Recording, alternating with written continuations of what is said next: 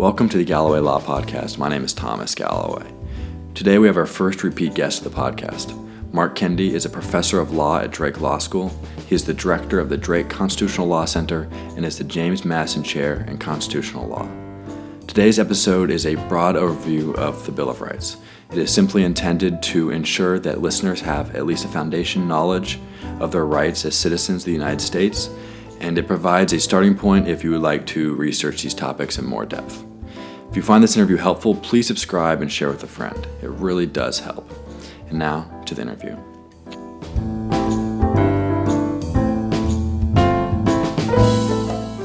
Okay, so the First Amendment, Congress shall make no law respecting an establishment of religion or prohibiting the free exercise thereof, or abridging the freedom of speech, or of the press, or the right of the people peaceably to assemble and to petition the government for redress of grievances. So there's a lot going on there. Right. And so let's separate two things. There's a religion part to the First Amendment and a free speech part to the First Amendment. In terms of the religion part, what it's really doing is saying two main things. One, the government can't establish an official religion. So England has a Church of England. You know, we can't have an official Church of the United States. And that's what the Establishment Clause is doing. Now, it's been substantially broadened to also prohibit the government from doing things that basically help certain religions too much. And so that's the other thing it does. So, there might be a law that, is proposed to try to be helping just the Christian religion. That would be problematic, even though that's not a law that establishes an official church. If the government's kind of promoting one church over another, that's a problem. So that's the Establishment Clause part. Then there's something called the Free Exercise Clause, and that basically gives individuals the opportunity to worship as they wish. And that's what free exercise means, freely exercise what your religion is. The Free Exercise Clause, though, also has a potential limit, if you will, in that if there are governmental restrictions on people's ability to freely exercise their religion, then that means that those restrictions could be problematic. So right now, one of the big issues, just to be real specific, is there are laws on the books. The Affordable Care Act, which is sometimes called Obamacare, had some requirements that companies provide contraceptives and other options for women to and men to have the ability to basically, have freedom with regard to reproductive decision making. But some companies that are very religious say, well, if they're required to do that, that imposes on them, and it burdens their free exercise. So that's where that's a big issue. So that's the religion part of the clause. In terms of the free speech part, should I go to that? In terms of the free speech part, huge area. One of the big funny things about it is the whole First Amendment talks about Congress shall not do these things, but over time, the Supreme Court has ruled that it's not just Congress, but it's just government generally. Even state governments and local governments can't do certain things. And basically, what that clause has evolved into is an incredibly broad protection of free speech. The U.S. probably protects free speech more than any other country in the world. We protect all kinds of offensive free speech. There's case law about profanity being something that can be protected free speech. There's case law, of other kinds that just basically in this country prohibit hate speech. Racist hate speech in this country gets protection. We're probably one of only a couple countries in the world that do that. So we protect a lot of speech. We protect a lot of speech that's offensive. And the idea is, well, let's get all the speech out there, and even the offensive speech, people will respond to it and will basically argue and point out the flaws in that. And so we'd rather have this, what's sometimes called marketplace of speech, instead of having the government restrict it. Having said that, government can restrict speech in certain areas if the laws are really well drafted, really specific, really precise. So the government can prohibit obscenity. The government can prohibit sexually explicit speech that goes too far. It can prohibit fighting words. It can prohibit someone from inciting others to engage in criminal activity or to engage in harming people of a certain race. So, because what happens in those cases is the speech really isn't just speech. It's almost speech that has an element of criminal conduct to it, particularly in the case of incitement. And that line between what is speech and what is criminal advocacy has been the big issue the court has wrestled with for years, and the internet's made that candidly even more complicated. So that's a sort of short version of some of the issues that the First Amendment's about. It's a big deal. It's one of the biggies. Right. So our next one is the exciting one. The Second Amendment, a well-regulated militia, being necessary to the security of a free state, the right of the people to keep and bear arms shall not be infringed. So the Second Amendment for years was something that people disagreed about. People disagreed about whether it meant that individuals have a right to bear arms or that that's not at all what it involved. It meant that if you were in something like a militia, you could then and did have a right to have a weapon, but you didn't as an individual, if you weren't in a militia, have that right. Well, the U.S. Supreme Court resolved that in a case called Heller, Heller, and in Heller, the U.S. Supreme Court basically ruled that it is an individual right to bear arms. It's not an individual right to, have bazookas. We talk about weapons, and the court said it's the kind of weapons that would be similar to the ones that existed at the framing. Obviously, they're a little bit different. But a handgun today, that would be the kind of thing that would be analogous to sort of some of the weapons that existed back in the 18th century. So that would be something that would be protected. But what Heller did that some people don't fully appreciate is there's language in there that says that doesn't mean the government can't have some reasonable restrictions. So you could have laws, the court even talks about this, that prohibit ex-felons, people who committed felonies, from being able to own a gun. Or you could have laws potentially that say, and it would be, have to be something that's drafted carefully, someone who has a severe mental illness and maybe even a record of violence could be prohibited if the law was well drafted. So the bottom line is the Second Amendment means individuals have a right to bear arms and have that kind of opportunity to own a gun, etc. But the language of the court cases in the area is such that there are restrictions that are allowed, and so there's going to be a lot of case law. And in fact, there's a case now pending in the U.S. Supreme Court regarding, how big can the controls be on this individual right? So this is going to be litigated. It'll be talked about and discussed further. Right, and it is used a lot as the Second Amendment as a reason to continue to have guns. And what would be the arguments for and against using that as the reason for that political position? Well, certainly as a constitutional legal decision, there's no doubt that now there is a right that people have to individuals having firearms that, as I said, are somewhat analogous to the ones that used to exist. There are questions about what is analogous. A bazooka is not analogous. Everyone seems to agree a handgun would be. A semi-automatic rifle and things like that seem to be considered sufficiently like the rifles that used to exist, or I don't know what they were called then. They had a particular name I can't remember. But there's just a lot to debate now. Politically, the debate is not then about whether the individual has a right. It's about how far can the controls go. That part of the Heller decision that says how far can the limitations go. in terms of preventing certain individuals or certain institutions, for example, might be able to prevent people from bringing guns into the institution. I mean, a doctor's office, for example. So those issues are where there's plenty of political back and forth.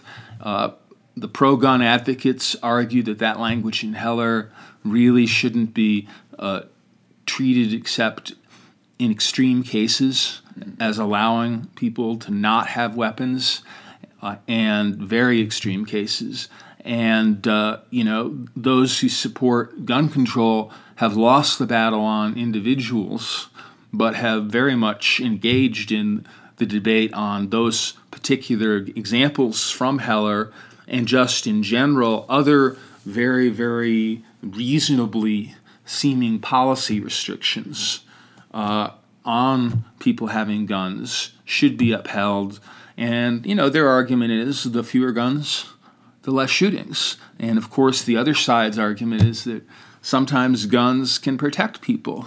The most interesting area to me is schools, where you sometimes see pro-gun advocates saying, if only teachers were trained in how to use weapons and had weapons, then some of these school shootings wouldn't occur. And then the other side says, to be candid, from their perspective, I'm not taking an opinion, but from their perspective, they think that's crazy, and certainly from what I've seen, most teachers being interviewed do not seem to be eager to be trained and to be obliged to have a gun in their classroom so far. But that's an issue that's being debated. Right. So our next one, as we mentioned earlier, not as relevant anymore, but the Third Amendment, no soldiers shall in time of peace be quartered in any house without the consent of the owner, nor in time of war, but in a manner to be prescribed by law.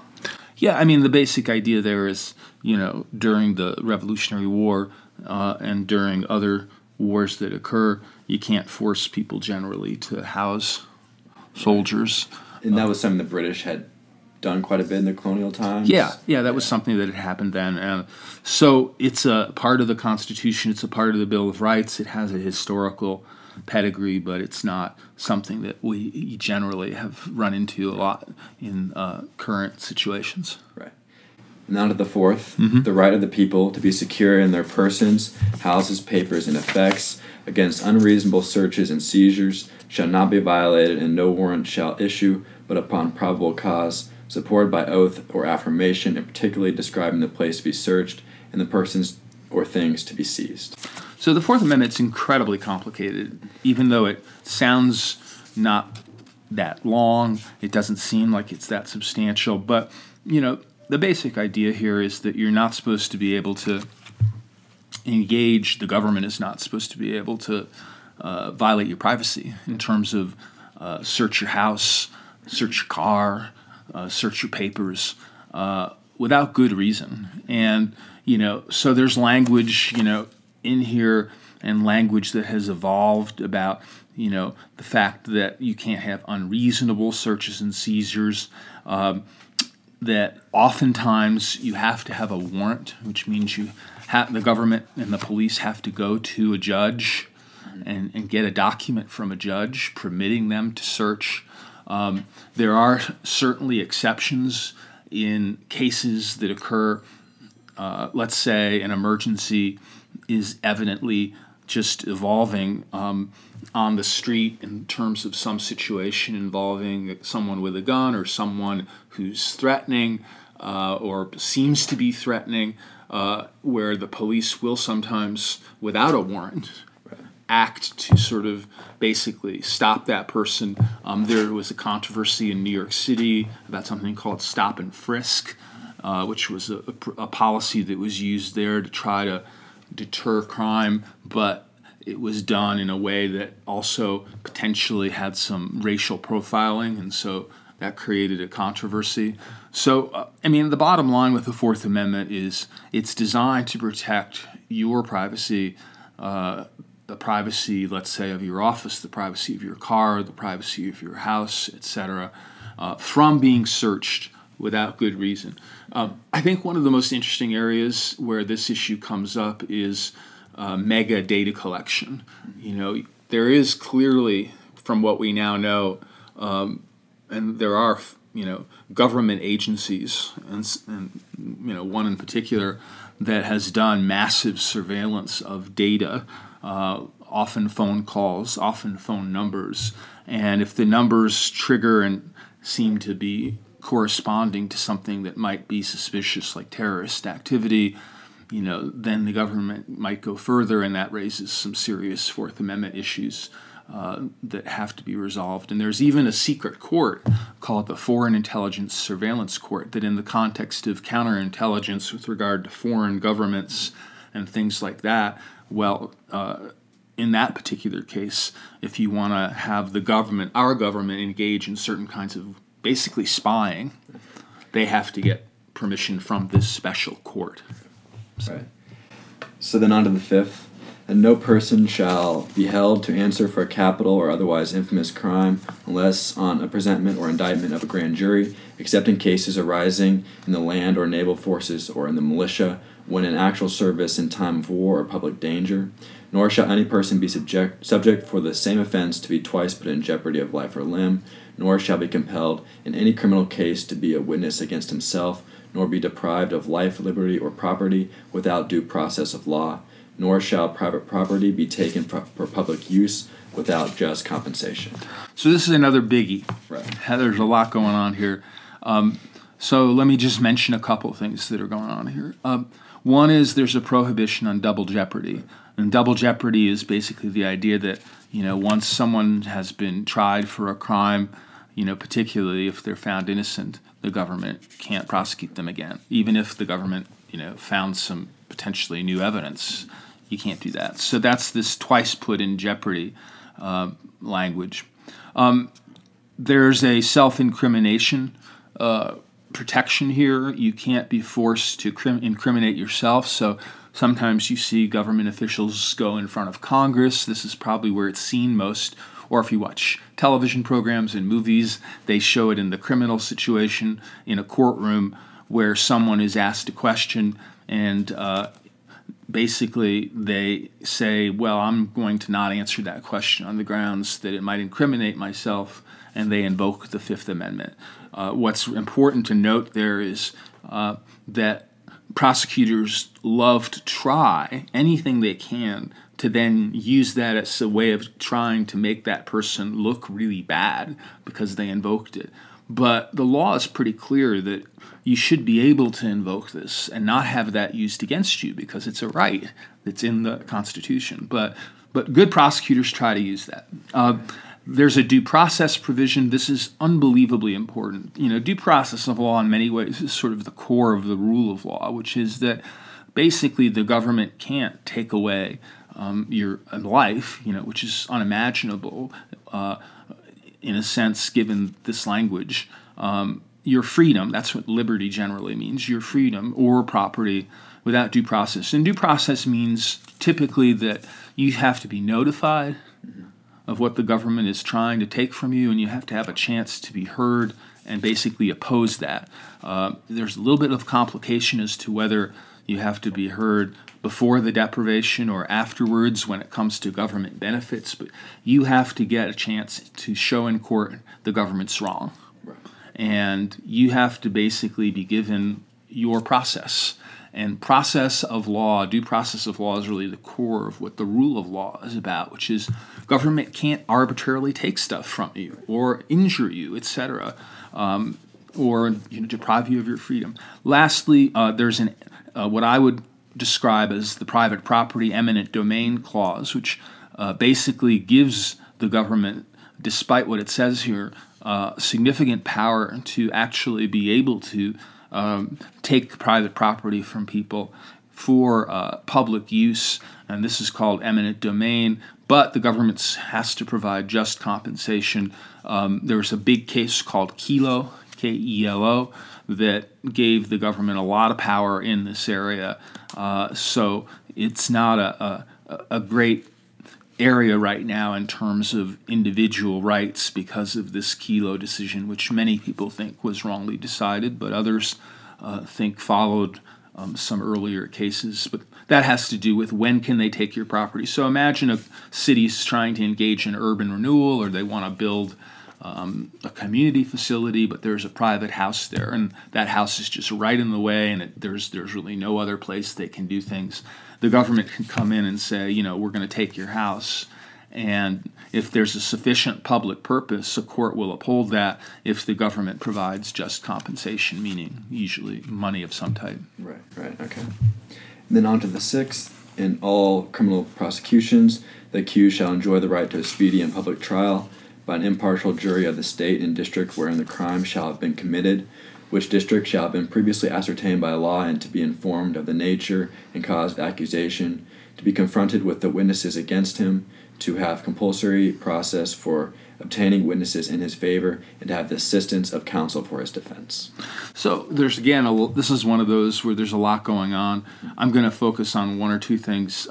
There's what's called a confrontation clause here, which basically says if you're being prosecuted criminally and there are witnesses who are the people who are the basis for the prosecution, you have some right to confront them. That typically means if it were a criminal prosecution, your lawyer has the right to cross-examine those witnesses. Where this gets very complicated is in situations involving children, and that becomes quite complicated. If the witness is a child, and different courts have handled that differently. The Supreme Court has tried to deal with that. That's quite complicated. So that's the confrontation clause. You're supposed to have an assistance of counsel right, which means if you're criminally prosecuted, the government has to provide you with a public defender, even if you can't afford one, or someone to defend yourself. So you have that right. That's there. The jury is supposed to be impartial, so that basically means that you can't have a sort of a hang-em jury that's just already set up to basically convict and put the guy in or woman in prison. So, what has happened is a lot of statutes have been enacted to implement Amendment 6. So there's a lot of statutes about jury selection. There's also information in here about you have a right to a speedy trial. There are statutes. There's a Speedy Trial Act in the federal courts that guarantees that, you have to be tried by a certain time, or there have to be very exceptional reasons for an extension, which does sometimes get granted. So there's a lot going on here, but those are some of the issues. Right, okay. And then the seventh, in suits at common law, where the value in controversy shall exceed $20, the right of trial by jury shall be preserved, and no fact tried by a jury shall be otherwise re-examined in any court of the United States than according to the rules of the common law. Yeah, the short version of this is it's the right to a jury trial. Right. Now, the most interesting thing about this is this is a federal court right. It typically implicates both criminal and civil cases. We're now usually way past $20 when we get to federal court. That part's sort of become a little bit irrelevant. But the interesting thing about the right to a jury trial is it's one of the few rights that does not necessarily apply in the states. Mm-hmm. It's not what's called incorporated. So it is possible that states can have situations where they don't grant a jury trial. Another interesting thing about states is sometimes they don't require unanimity. So even if they have a jury, it might be enough to convict someone if just 2/3 of the jury says something. The number of jurors can vary if you do have that right in the states. But this is one right which many people are puzzled by, that the court has yet to sort of basically absolutely mandate that the states always follow. Most of these other rights we've talked about have been what's called incorporated, apply to the states, and the states are limited by these provisions. Right, okay. And then the eighth, excessive bail shall not be required, nor excessive fines imposed, nor cruel and unusual punishments inflicted. Yeah, so there's two issues here, and one of them is just a huge issue right now. So we really have a problem with regard to sometimes people who are charged with crimes who want to be able to challenge being charged, having the option of paying bail to get out. Well, if the bail is set at too high a level and the person's poor, and that scenario happens all too frequently, then that person is basically forced to stay in prison. And you have a real wealth disparity in terms of someone rich can come up with the bail, someone poor who can't. So that's the problem. But the basic issue there is that you're not supposed to have excessive bail. And so, courts need to be careful here. And that's why this is an issue, because some people are contending we do have too much in terms of bail requirements and fine requirements. And then the second part, cruel and unusual punishment, that's basically the idea that, in a typical example, the government, even if they charged someone with a crime and had them in prison because, let's say, they couldn't get bail, the government just couldn't, torture them. And if a penalty was imposed by the court, this is the more important part, if the court imposed a penalty, that penalty could not involve, let's say, all right, torture this person. That would be cruel and unusual punishment. The death penalty is often given as the most extreme example of a punishment, but there's another provision in the Constitution that suggests the death penalty is not cruel and unusual punishment when it's done in situations where there's been full due process of law, full representation, etc. But there's tons of people out there who think that should be viewed as cruel and unusual punishment because it's the ultimate punishment. So there's a big debate on that. Right. Regarding the bail, when they set bail guidelines, or how's the process work exactly for that? What are all the factors that come into play when setting bail? Well, the main factor seems to be, to some extent, there's two. The severity of the crime and the danger that the person accused of the crime will flee, will leave. And so, if they think the person committed an incredibly dangerous crime, that they think the person is still dangerous, and if they think the person has lots of assets and lots of opportunities to flee, they're going to set really high bail. In rare cases, they won't even allow bail. Very rare cases, but they won't even allow bail.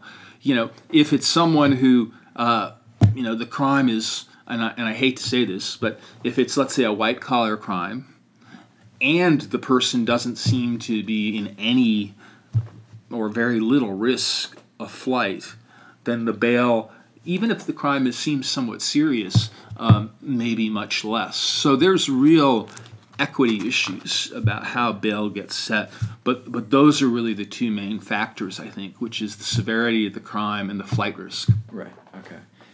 And the last two, the ninth, the enumeration in the Constitution of certain rights should not be construed to deny or disparage others retained by the people.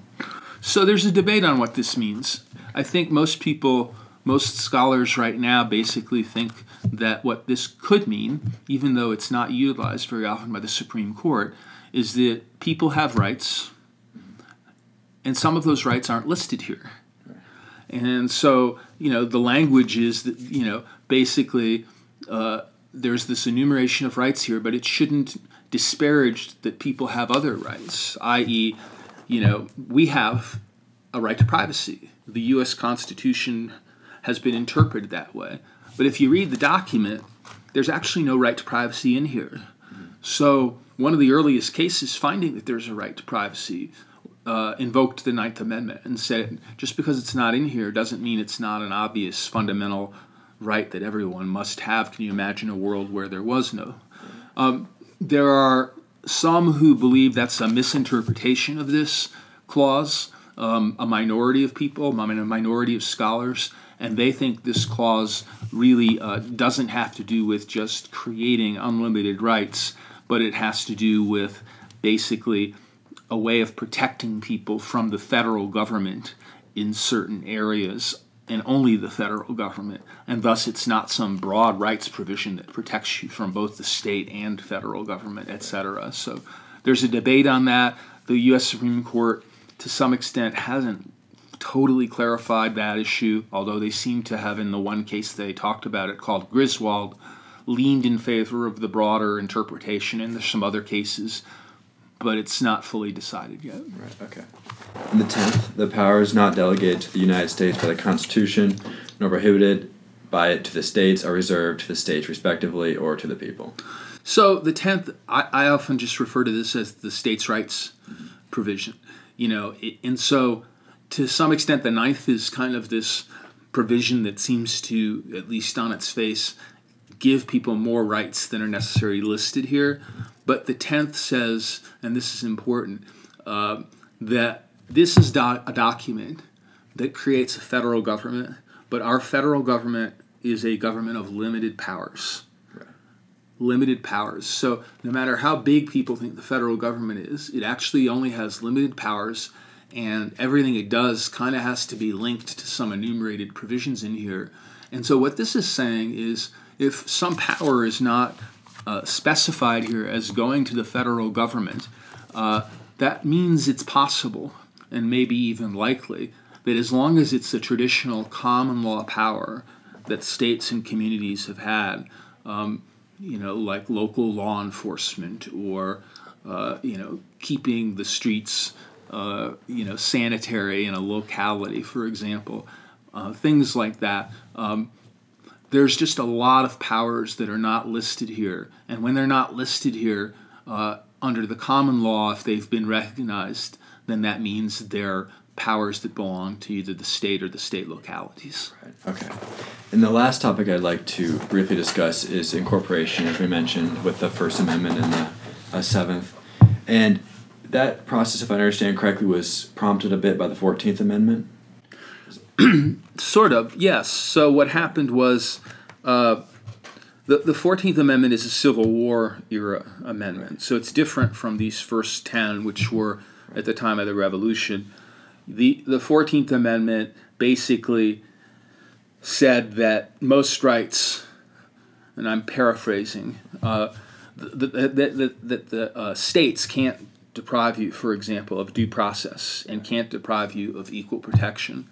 And what the Supreme Court did was it came along and it said, the fact that the 14th Amendment has that word due process in it in particular, and due process, as I said earlier, is almost the most basic right of all. It's the idea of the rule of law. Well, if the rule of law restricts the states, then most of those first 10 amendments are all about the rule of law. So even if the First Amendment says Congress, the 14th Amendment, by talking about due process and saying the states can't violate due process, well, due process and the rule of law has to include protecting free speech, even though that's back in the First Amendment. And so what has happened is most of the first 10 amendments are now viewed as amendments that also apply to the states, with some exceptions. As I said, the 7th Amendment right to a jury trial is an exception.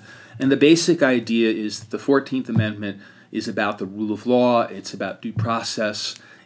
It clearly governs and prohibits what the states can do.